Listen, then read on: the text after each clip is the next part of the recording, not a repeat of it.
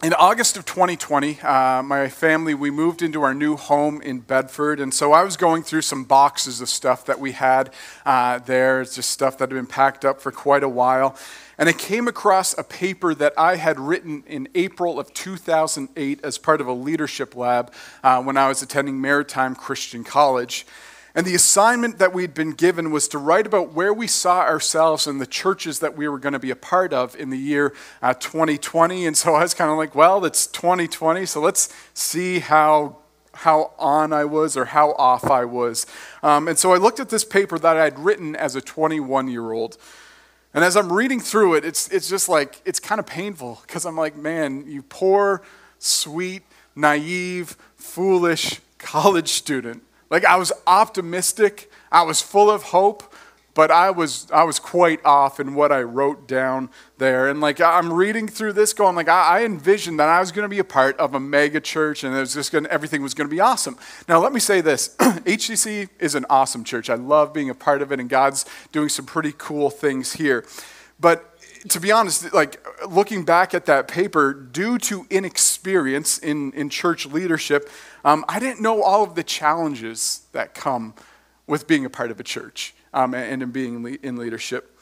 Nor did I know the unique challenges we would face as churches or as Christians in this cultural moment. And if you're like me, that sometimes you just kind of read things, you see things, you watch the news, and you're going like, this just feels crazy. Like, things feel upside down, they feel backwards. And so nobody also told me this, that there was going to be a global pandemic in the year 2020. So I would have factored that into the paper that I was writing and what I saw the church looking like at that time. But I want you, if you can, to think back to the year 2008. What did you envision life was going to be like in the year 2023? Now, some of you, you're like, I was like, just born in 2008. Some of you weren't even born. Like, you're all babies. But for those of us who are old enough, maybe you think back to being in the church in 2008. What did you envision that the church would look like in the year 2023, 15 years down the road? And my guess is that this is not necessarily what you thought it would look like when I'm talking about the broader church scale and what you see. That reality for the church isn't quite what we hoped it would be. And I think if we were honest, if we were to go back and then look forward, we would kind of expect that things would go a little bit differently for us. John S. Dickerson, he's an author, and he wrote this book called The Great Evangelical Recession. And he says this: the church's overall numbers are shrinking. Its primary fuel, donations, is drying up and decreasing or disappearing. And its political fervor is dividing the movement from within. In addition to these internal crises, the outside host culture is quietly turning antagonistic and hostile towards evangelicals. And again, speaking of the broader church, I think Dickerson just nails it. He's bang on with that. There was a Statistics Canada report that was based on research from 2019. It found that religiosity in Canada is at an all-time low. Christianity in Canada is in sharp decline. So in 2011, 67.3% of Canadians said they were affiliated with a Christian religion. In 2019, that number was down to 63.2%. In 1996, 46.9% of Canadians over the age of 15 reported being affiliated with the Catholic Church. Now that is down to 32%. The Evangelical Fellowship of Canada says that only about 11% of Canadians are evangelical. And so there's this societal shift taking place in Canada where you see secularization taking place, and the church and faith are no longer seen as necessary or even desired in the lives of many Canadians. Like, I was on PEI last weekend visiting family, and we were driving around, like going to beaches and out to Cavendish and stuff like that, packing summer in. And as we're driving through the country, there was a few times where I saw these old church buildings, and they were just like shuttered. Nobody's using them. Or maybe you're in a more rural area and you see that there's a church that's been turned into condos. Or my brother and sister-in-law, they rented a place, an Airbnb, that was an old church that got turned into an Airbnb. Or maybe you see one that's turned into a restaurant. And so these places of worship that were used years ago are no longer being used as places of worship. The United Church in Canada, they say on average one of their churches closes one church per week, and they expect that to accelerate. In November 2019, the Anglican Church of Canada released a report that said they may cease to exist by the year 2040. That's 17 years away. It's not that far. Now, if I were to summarize all of this in kind of one sentence, I would say the church in Canada overall isn't doing too well. Things aren't looking that great. And you might ask, well, there's churches that are growing. What about them? And we would be a church that is kind of a church that is growing.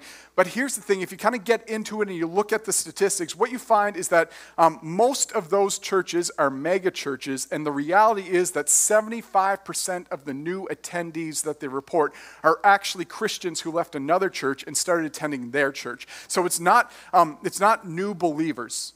It's just kind of membership transfers. It's kind of the sheep moving around to different pens and flocks.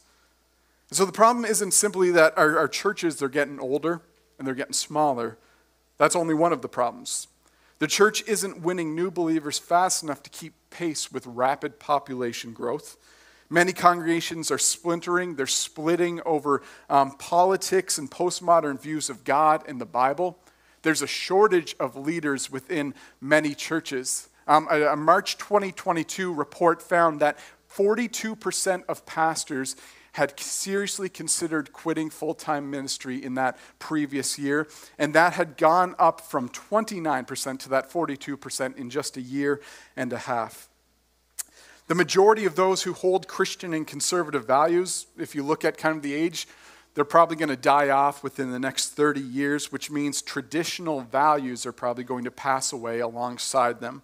And so we have more people who are claiming to be atheistic, agnostic, or non-religious.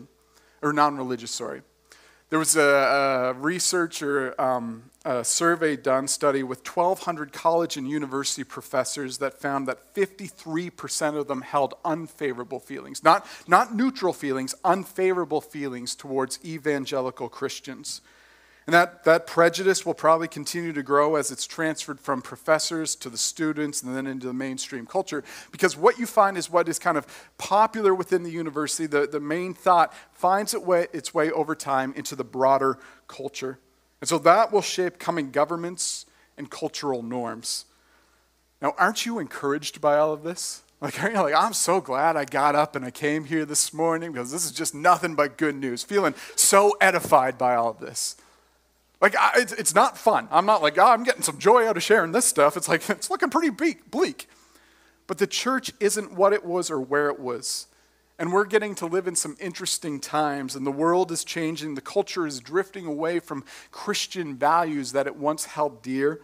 And the movement away from Christian values seems to gain support with each passing year. And if we're honest, many of us as Christians or churches, we're going, we don't know what to do about it. Well, how do we slow it? What do we do? And it's no longer good enough just to kind of, let's disagree. Let's tolerate one another. Traditional values are kind of being labeled as bigoted and hateful.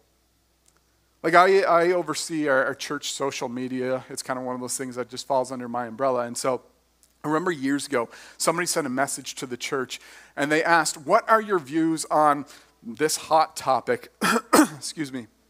And all I respond is like, we are a Christian church. We believe that the Bible is God's word. We take it seriously. And so what it says, this is what we live out, what we believe. And then it was just like, I got blasted just for kind of saying, we're Christians and we believe the Bible. Like, they disagreed, telling us how we were wrong for believing these things and labeling us as hateful. Now, I've said this before, but it's just getting more and more true. To call yourself a Christian in 2023, in today's day and age, that's not going to win you any popularity contests. And so here's what I kind of see happening within churches. That fear is something that a lot of Christians feel. A lot of us are getting a little nervous and angsty about what we see taking place in the culture. And a few years ago, I was just kind of struggling with where I saw culture headed and what that might mean for the church. Because I love the church. It's the bride of Christ. It's the family of God. I've also got a very vested interest in this thing. Like, I'm kind of like all in on this, but it's not just that. It's like, what are my kids going to inherit? from me? What are we going to leave for our kids? What are we going to leave to our grandchildren? What will this all look like? And so it led me to do a lot of reading and thinking about this. And so a lot of us Christians, we're going like, what happened? Like something's going on. But it wasn't like, if we think back, it wasn't that long ago, we can go like, the glory days where we Christians, we had it pretty good. The church was the center of cultural and political power. The church used to have a major influence in culture, and people used to care what Christians thought like Christians thought, and the church had a kind of a voice in some of these things, but it wasn't actually always that way. It wasn't long after Jesus ascends into heaven that the early church, the early Christians, are being despised and persecuted by both the Roman Empire and the hostile Jewish leaders. And so if you have your Bible, we're going to open up to Hebrews chapter 10, starting in verse 32 through 34. So the author of Hebrews, again, starting in verse 32, says, "Remember the earlier days when after you had been enlightened, you endured a hard struggle with sufferings. Sometimes you were publicly exposed to taunts and afflictions, and at other times you were companions of those who were treated that way. For you sympathized with the prisoners and accepted with joy the confiscation of your possessions, because you know that you yourselves have a better and enduring possession." And so believers would have to flee their homes in order to escape imprisonment or death.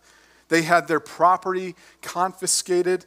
They were unable to conduct business with others. They were tortured. They were executed. They were nailed to crosses. They were dressed in animal skins, and they were kind of thrown and torn apart by the dogs, that they were put in the Colosseum to face lions for the entertainment of the crowds. Tradition says that in AD 64, Emperor Nero lights Rome on fire, and then he goes, it was the Christians. They did it. And to kind of publicly punish them, to shame them, he takes them, he puts them on stakes, he covers them in tar, lights them on fire to light his balcony at night. And despite all of this, the church still grows, and it flourishes in this time. And to be a Christian in the early church meant you were going to live life on the margins. You're probably going to suffer. You're probably going to be hated and despised because of your faith. But the Christians, they counted the cost, and they said, Jesus is worth it. They were willing to give their life for him. I was thinking about it. I was like, man, as I read this, I'm going like, whoa. And a lot of us as Christians today, we would go like, let's just be honest. We'll say, I'll give my life for Jesus, but if we're honest, we struggle to give him an hour on Sunday morning. Like maybe something else came along, something better's there, and we go to that instead. Jesus, you have all my life. Can you serve? Nah, too busy. Can you support the church financially, the bride of Christ? I don't think I can do that. And so we're going like, I'm all in, Jesus, but in reality, are we all in the way that we live? And we're going, what changed from the early church to today? And there was something that changed. There was a turning point in history, and it came around 313 AD. The Roman Emperor Constantine, he issues this decree which legalizes Christianity in the Roman Empire and ultimately allows people to worship Jesus freely without fear of persecution. And with that, Christianity becomes popular and its influence is gained throughout the world. And nations and empires, they go out, they chart new territories, they discover new worlds, and as they do this, Christianity goes with it, that new civilizations are established as Christian nations. And the church moved from the margins of society, became influential in politics and culture. And in many ways, a person was considered Christian just because of the place that they were born. And going to church on a Sunday morning, it was kind of socially mandatory. It was good for business because, like, man, people want to do business with the Christian baker. They want to take their car to the Christian mechanic. He'll probably be honest, hopefully. But the local church was significant in the social life of the community. It was where people gathered. But at this time, things kind of started changing in the church. There was this divide that grew between the congregation and the clergy. And people gave money, and the professionals got paid to do the work of ministry. Churches needed the money to keep coming in, and so they began offering more of what the people wanted to hear, or what the people wanted. And the church lost her sense of mission in this time. And a focus on making disciples of Jesus was not prioritized. And there was a shift from people orienting their lives around God to taking God and orienting him around our lives. That God was this means to an end. God was there to make us happy, not holy. And churches continued to make people believe that it was about them, and it actually diminished the church's relevancy and influence in culture. Like, churches began to encourage people, basically, you know what? Follow what feels right to you. Do what you want to do instead of what necessarily God calls you to do. And it didn't take long for people to go, you know what? The church isn't actually that relevant in my life. Like, think of it this way. Back in, I think it was March, I was sent for some routine blood tests by my doctor. And she calls me on the phone and she goes, it turns out you have extremely high cholesterol. And I'm like, that's an old person thing. I'm young and it turns out I'm getting older. But she was going, what we need to figure out is whether it's genetic or it's lifestyle. And you've got to eat healthy and exercise more. And we'll figure this out for 3 months. And so I kind of threw myself into that. Now, here's the thing. I blame all of you, because it was lifestyle. At Christmas, you just loaded on like the chocolate and the cookies and the sweets, and Shannon didn't touch it, and I did. I ate it all, and so it was lifestyle. But here's the thing. If my doctor in this effort was like, you know what, I don't want to upset James. I want to keep James happy. And I want him to come back, and we'll have good feelings. So I'm not going to tell him, it's just like, you know what, James, you just keep doing what you do. Don't worry about that exercise. Don't worry about healthy eating. Would she actually be relevant in my life? Would she be fulfilling the role that I need her to fulfill? And the answer is no. And when churches start like just telling culture, do what you want, we become irrelevant. Now, Tim Keller, he would say that the church floundered because it lost the habit of evangelism. Now, I also want to say this. The church, capital C, global, does not have a blameless history. With increased power and authority, there have been churches and Christian leaders who abuse that authority and continue to abuse that authority. They are guilty of grossly immoral activities and cover-ups, and it's affected people's trust in the church. And because of this, Christians are looked at with suspicion, with little trust. Now, I know that that's a rather simplified and generalized overview of church history, and that and more have influenced the way people kind of look at the church and Christians. But whether you agree with me or not, the evidence is clear to see that the church is heading back to the margins of society. It's kind of clear that we're at another turning point in history. In 2011, Google unveiled a package of online tools for nonprofit organizations. And the package was worth thousands of dollars, but qualifying nonprofits could use these online tools for free. But the following groups did not qualify: churches, proselytizing groups, and any organization that considers religion or sexual orientation in hiring decisions. So churches were intentionally excluded from the program, and Google's policy was reversed not long after, but it was a sign of where culture was headed. In 2018, the Canada Summer Job Program for students basically required that organizations sign something that said you agreed with the government's views on funded abortion and sexual identity in order to get funding. Like, if you didn't sign it, you wouldn't get it. And that decision was reversed, but it was not a move towards freedom of religion. It was a move towards freedom from religion. And we could keep going with examples. And so the culture and religious climate, it's changing. And if you're close to my age, you probably recognize, or maybe older, that the world we're kind of growing up in or raising kids in is not the same world that we knew 30, 40, 50 years ago. And I want to say this. I don't think we are experiencing persecution here in Canada. We're just starting to kind of feel it's getting a little awkward. It's getting a little uncomfortable at times. And as the church or culture continues to kind of veer away from Christian beliefs, values, and principles, that divide is going to get wider and wider, and there's going to be more and more tension, and there's going to be more and more times when we might butt heads. And Christians' views are no longer simply seen as wrong, but they're increasingly seen as problematic and even dangerous. Now, there's a question that men get nervous when they hear. Whether you're a boyfriend or a husband, it's this: how do I look? What do you think of my outfit? And it's like, oh, why? Because, like, we know, women, that you want an honest answer. We know that.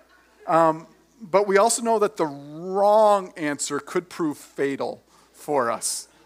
And so when asked the question, how do I look?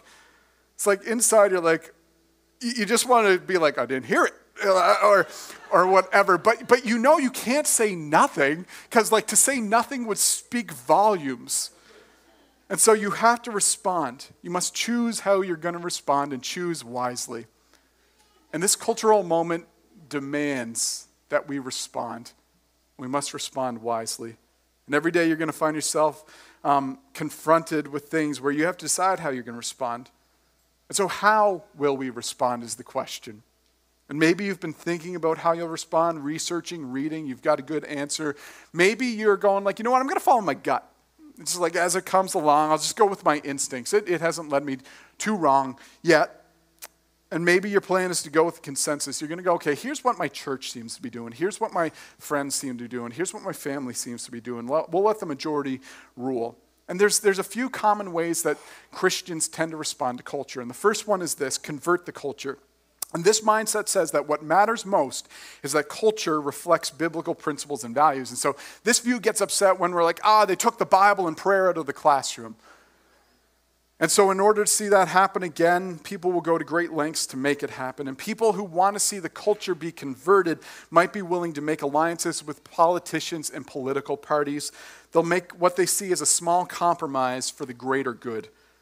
But this approach tends to be antagonistic and defensive. It encourages what's become known as the culture wars. And so it pits the church against the world and does not draw this healthy line between the kingdom of God and the kingdom of God to come. And this view tends to listen to people who reinforce their fears, fuel their anger towards broader culture. And over time, people who hold this view tend to get kind of angry, and they lose their sense of grace and love and mercy for those who disagree with them. And it begins to see the culture as an enemy that has to be defeated. Not as people who just happen to disagree with them, but Christ still died for to save. And so we should strive to be engaged in culture, seeking to transform it through the power of Christ. But until Jesus returns, this world is never going to look the way it should. And what we have to understand is that you can't use politics to build the kingdom of God. You cannot legislate people into heaven. And so our mission is not to force the Christian way of life on the world around us, but our mission given to us by Jesus is to show that he is the way, the truth, and the life. And trying to make the culture Christian most often drives people away from Jesus. Philip Yancey, he said, ironically, our respect in the world declines in proportion to how vigorously we attempt to force others to adopt our point of view. And so the reality is that this approach has probably left a lot of people suspicious and hardened towards the church and its message. Ed Stetzer says you can't go to war against a people and be on mission at the same time. And so in other words, even if we were to win the culture wars, we wouldn't actually have won. We wouldn't have fulfilled our ministry. Instead, we would have probably been taking shots at the hostages that Jesus has called us to go out and help rescue instead of shooting at the real enemy. Now, during COVID-19, we got used to this idea of social distancing. It'd be like, don't come within my 6-foot bubble because you might be sick. And if you've got that virus, you could infect me with it. So keep your distance. I don't want your germs. And this has kind of been an approach that some Christians have taken to the culture and living in a sinful world. And maybe you've looked at the news and stuff going on, and you've been tempted, you know what, it would be kind of nice to retreat into a Christian bubble. I'll get my cabin in the woods, and I'll just be isolated from everybody. I'm not going to interact with society because it's evil, it's full of sin, it's contrary to what my faith values. And that's kind of the approach that some people take, is let's condemn the culture. And there are groups that encourage Christians to kind of create their own subculture by withdrawing from the increasingly unchristian and anti-Christian broader culture. And so it's like, we got a compound in the desert, come join us, we're not letting anybody else in. But this view tends to see everything in culture as evil. And so the intention to withdraw, it's good in that it's motivated by a desire to be holy and distinct from the world, and not be tempted to be sin, but it's unbiblical. Like in Matthew chapter 5, verse 13, Jesus tells his disciples, you are the salt of the earth. You are preservative. You bring out the flavor. But here's the thing. Unless salt comes into contact with what it's to preserve or what it's trying to bring the flavor out of, that salt isn't fulfilling its purpose. In John 17, verse 15 and 16, Jesus sends his disciples into the world. But when the church is like, let's retreat out of the world, we lose our opportunity to interact and represent God to a lost and confused world. And the reality is that culture is not the source of evil. Like I tend to do most of the grocery shopping for our family. And so at our grocery store, I roll into the produce section first. It's nothing but fruit and vegetables, all that healthy stuff. But here's what's happening. In the back of my mind, I'm going, know what comes next, James? The sugar, the butter, the flour, the bakery. And I'm like, I just can't wait to get there because I love carbs, and carbs make me happy. And so like that's what's in my mind, especially at like 9 o'clock at night, you're rolling past the discount cart, 9 p.m., they got the 50% off donuts. And I'm like, God, give me strength because I just want to buy them all and demolish them that night. But here's the thing. In Mark chapter 7, verses 18 to 23, Jesus says that it's out of our hearts that comes evil. And so just like my desire for butter and sugar will find me in the organic vegetables and fruit, retreating from the culture is not going to stop sin. It comes along regardless of wherever you try to hide from it. Stephen McAlpine, he writes, sin finds a way into our self-made gardens of Eden. Now, the most attractive and kind of common response to the cultural moment is this: conform to the culture. And he essentially says that we should just follow the trends. We should accommodate or conform to culture's views and beliefs. Essentially says if we want to win people to Christ and stay relevant, then some of the stricter, less desirable things of Christianity need to go. So let's soften our views on those things that Christianity has traditionally taught, that people say is offensive and wrong. And this approach, it has good intentions. It's trying to be loving. It's trying to be strategic, that people will come to Jesus through a less offensive form of Christianity, and it will ultimately lead to them being saved. But what often happens over time is this, that church starts to put a greater emphasis on what culture wants instead of what God wants. And it neglects truth. And compromises can be made to what we believe and the way we act in order to appease the surrounding culture. This approach often leads a church to look more like the world than it does the bride of Christ. And in all honesty, this is probably why a lot of the mainline denominations within our country are dying and shrinking. Matt Chandler says, when the voice of a culture and not the word of Christ is what governs the church, then it no longer is the church. It's just a social club of people desperately trying to keep up with the cultural fashion. Ironically, that is the quickest way to close your church. Why would anyone bother coming to a church that is indistinguishable from anything else? Now, I want to say this like, not in a mean way, but it's kind of like sometimes I see these groups that are going, we are a church, and then you see what's being taught, and it's like, that's not even close to what's in the Bible. It's anti-biblical, it's anti-gospel, and it's just absolute garbage. You would think it's a joke, but they're presenting it as truth. And Jesus calls us to be in the world, but not of the world. And the goal of the church is not to make following Jesus easier. The message of the gospel is necessarily countercultural because the way of the world has not worked. Now, we're going to respond to this cultural moment in some way. And maybe you spent some time thinking about how you're going to respond. Maybe one of these ways is the way you're like, this is the way I'm going. And they might seem good and right ways to respond, but here's the thing. They ultimately undermine our identity as God's people, and they're based on fear. Those who want to convert the culture are afraid that they're losing their Christian culture, and if they don't do everything and anything to make the culture Christian, the church will not survive. Those who want to condemn the culture are afraid that if they don't withdraw, their kids, themselves, and the church is going to be corrupted by contact with the culture. And those who want to conform to the culture are afraid that the church will become increasingly irrelevant, unacceptable to the tastes of broader culture. And they feel that if the church is going to have a future at all, it's got to get with the times. But here's the thing, a wrong response to this cultural moment that we find ourselves in is more than unhelpful or unhealthy. The wrong response can hurt Jesus' reputation, isolate us, make us impotent. This is bigger than our comfort.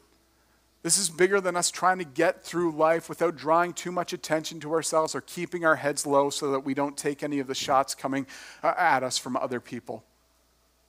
Like John chapter 3, verse 16, it says, "For God loved the world in this way.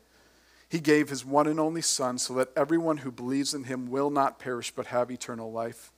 For God did not send his Son into the world to condemn the world, but to save the world through him.